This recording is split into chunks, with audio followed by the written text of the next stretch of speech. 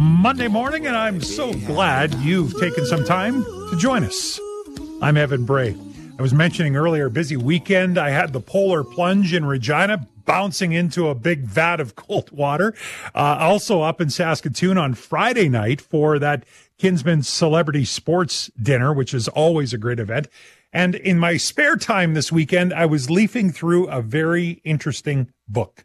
The book is called Happiness, the 40% Solution. And this is what we're going to be talking about next. I think if we all take stock in our lives of what do we want most, we can, you might have a few things, career aspirations and those types of things, but I think we can all settle on happy, right? We want to find happiness. We all define it a little bit differently, and it seems quite elusive at times, but I think sometimes it's because we allow these external forces to play such a big role in how happy we really are. Stresses at home, stresses at work. All of these things play into it. My guest this morning can help us with that.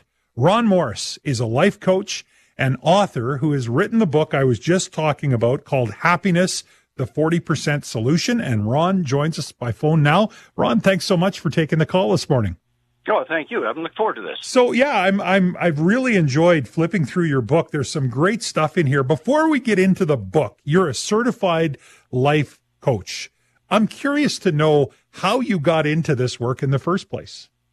Well, that's a good question. I actually started as a trainer, facilitator, that sort of thing, running large groups. And what I found was when you do that sort of work, there are a lot of prisoners in the room. a lot of people that employers think are broken. So this guy's going to come in and fix you, which of course that's not often the way it happened. Right.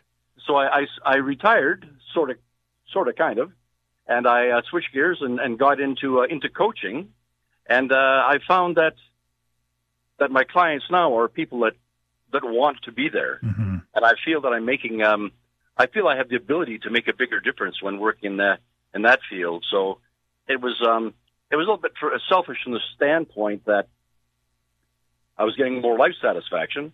It wasn't quite as lucrative, but I just really like helping people. For sure. Ron Morris, my guest this morning, life coach, author of the book Happiness, the 40% Solution. Before we get into the book, just further on this life coach, I feel like 2024, a life coach has to be more valuable than ever before. Just the complexities that we deal with in life. Are you finding that as you are interacting with people and helping support people on this journey? What I'm finding, Evan, is that we are more polarized than we've ever been before, mm-hmm. and people certainly have more of a need to find happiness. Happiness is really nothing more than the flip side of the stress and depression coin. And if you can head that off, if you can be proactive and get your happy on, it's going to be beneficial for you physically and mentally, and spiritually. So yeah, there's a big difference from when I got into this business, 25 years ago. Yes, yeah, society has changed. Do you think the increased access to technology and information that we have in this day and age plays into kind of the role of diminishing happiness for people? Another good question. Yes. In the 40s and 50s, when we're just getting over a world war and there wasn't a whole lot of money kicking around, we were happier then than we are in 2023 was the last study I saw, and certainly social media. I have a chapter in the book called "How Social Media is Trying to Kill You," and I know it's done a lot of good, but it's done a lot of harm too. When I was younger, when you were younger, people weren't bullied to death. Now someone can be harassed online to the point of suicide, and it's sad and it's angering. Mm-hmm. It is. It's sad, and we're watching it unfold daily in front of our eyes. So, again, I enjoyed reading through your book. There's some great stuff in here. Let's do just a bit of a crash course. This is an easy way for us to talk about the book. If there's someone listening who is, like all of us, looking for ways that we can find happiness, there are ways that it can happen without fanfare and without a lot of cost. It just takes a bit of a commitment. Walk us through some stuff that they can do to experience happiness in their day-to-day life. The first thing that comes to mind, and the most important thing that comes to mind, is being grateful for what you have while you're working on what you want. Mm-hmm. I've read somewhere, and I'm sorry I can't remember the source now, but I'm told that if you have as little as 8 cents in your pocket and a bank account, you're wealthier than 92% of the people in the world. But we don't compare ourselves to the people that have less than us. We compare ourselves to the stars we see on television or in the movies or God forbid, to Donald Trump. You're worth more than Donald Trump, by the way, just so you know. Talking with Ron Morris, author of the book Happiness, the 40% Solution.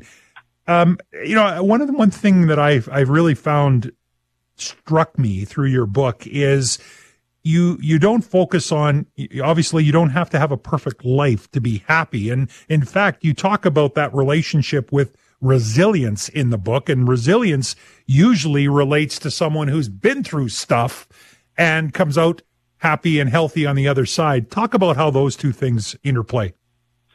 Yeah, it seems that resilient people are happy people. In the book, I talk about the experience of Lucy Hone, who is a New Zealand psychologist, and she learned all about this happiness thing and went home to New Zealand to help out after the earthquake. And her daughter ended up getting killed in a tragic car accident, and she really had to practice it. I mean, some of the things that she talked about, and really was a lesson for me, because we've all had stuff happen in our lives, right? And she says resilient people realize that, well, I don't want to use the word she uses, but stuff happens in your life. It doesn't matter who you are. You're not going to get out of here unscathed. There's going to be some rain in your life. Mm-hmm. So that's the first thing to be aware of. And people that can grow their resilience focus on the things that can help them. They focus on, not what has happened, oh, poor, pitiful me, but they focus on, where do I go from here? And the other thing they do is they realize, is what I'm doing, is it harming me or helping me? I mean, sure, I can find solace in some pills or in a bottle, but long term, that pain's not going to go away if you don't face up to it. So, yeah, resilience is a huge component of happiness, and you can get there by negating your self-talk. I've read that up to 80% of what we say to ourselves, in our heads, is negative. Well, turn that around a little bit. Flip that around. Lean on your social connections, your friends, your family. And take care of yourself physically. Eat well, hydrate, get some sleep, get some exercise. Yeah, those are all things that will help to build your resilience and to add on to your happiness. Ron Morris, my guest this morning, life coach, author of the book that I'm holding in my hand right now, Happiness, the 40% Solution. I was really intrigued. We talk a lot, and we've had good discussions on the show about mental health, about things like PTSD. You actually talk about PTSD as being a path to finding happiness. Talk about that. Well, it can be a path to finding happiness, but it's not guaranteed. Once again, it goes back to some of those things that you really need to have in place, such as a support mechanism. It's really, I think it's really imperative that you get involved in something that gets you over that hump. And I don't want to turn this into a maudlin experience, but our first child died of sudden infant death syndrome. And we got involved. We started a group for parents of SIDS babies, right? And it really made a big difference. It helped us, I think, and it helped the other couples in the group. So there's all sorts of things that you can do to make that work for you. The possibilities are there. You've just got to be open to looking for them and stepping towards them. You also talk in here about spending money. I think, we've all heard the phrase, money can't buy happiness. Maybe just, Ron, touch briefly on your thoughts on money and how it relates to happiness. Yeah, right. I don't care too much for money because money can't buy me love. Yeah.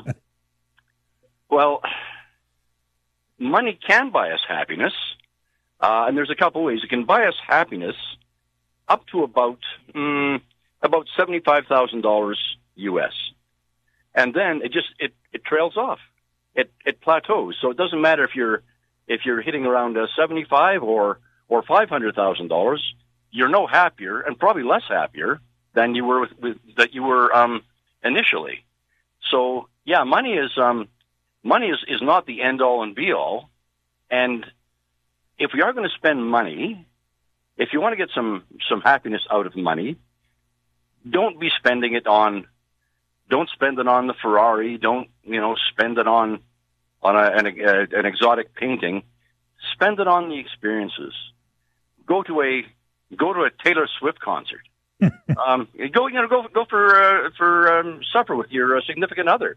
I mean, heaven's sakes, play bingo, but spend the money on experiences, not on stuff, because that Ferrari is going to hang around to disappoint you. Happiness, the 40% solution. Give people an understanding of that title, where it came from, Ron. Well, it came from a lady by the name of Sonia Lubomirsky did a bunch of work, a number of studies at Stanford, and what she determined was that, you say you can't get any happier than what you are, which, as it turns out, is totally untrue. The numbers are not exact, but she said that our set point, what's in our genes, if you will, what we inherit from Dynamic Dad or Dynamic Darlene, our parents, that accounts for about 50% of our happiness. So we're not going to move too much off of that. We're going to return to that set point no matter what. 10% comes from the circumstances that we live in. And that could entail not just where we live or how we live. It could be our gender. It could be our age. There's all sorts of things that go into our circumstances. Come from a well-to-do family or come from the wrong side of the tracks. But we're not going to move too far off of that 10% of our circumstances. The really startling thing for me, and it's one of the reasons I wrote the book, was because we can control up to 40% of our happiness. And it comes with some work. And it's not a matter of, I love your intro tune, by the way, don't worry, be happy. Thank Frank for that, yeah. Yeah, thanks, Frank. It goes a little deeper than that. But a number of the things that I outline in the book can very much contribute to how happy you are. And we tend to go off on little paths. I mean, money is the one thing that doesn't make us happy. We think if we find Mr. or Mrs. or Ms. Right, that's going to make us happy, and that doesn't work. We think we're going to get work done and become more attractive physically, and that doesn't work. In fact, people that have had work done are more likely to have suicidal thoughts. So, yeah, all sorts of things. Yeah, lots to think about. I love the book. Ron. I love the fact that it's a Saskatchewan author that brought this to us, and it's available now in bookstores, correct? Yeah, we can go to for print.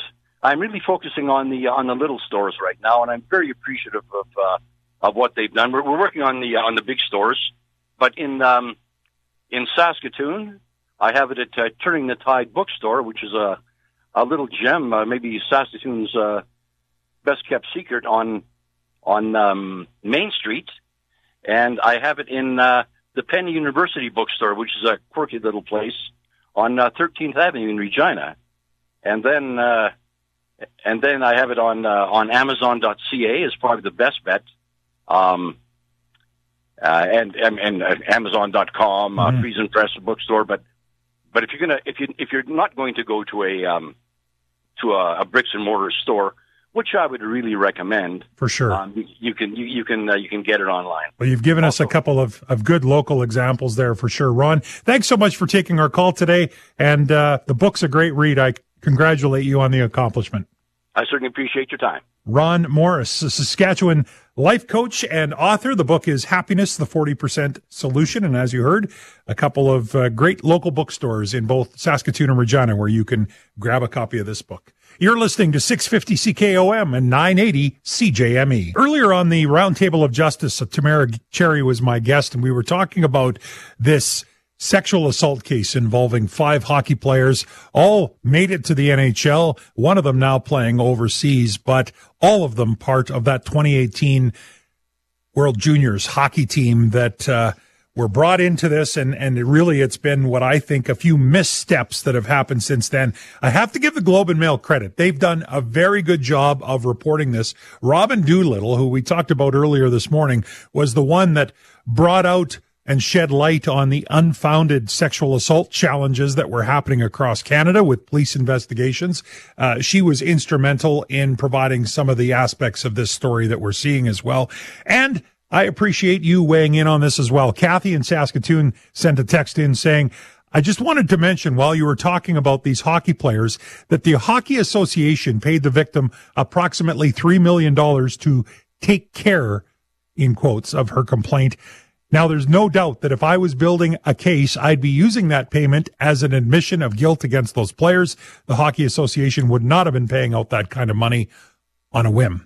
Those are the types of conversations, of course, that we're following, and we will be following this news conference that is being held in London by the London Police, giving us more details of this case as it unfolds. You're listening to 980 CJME and 650 CKOM.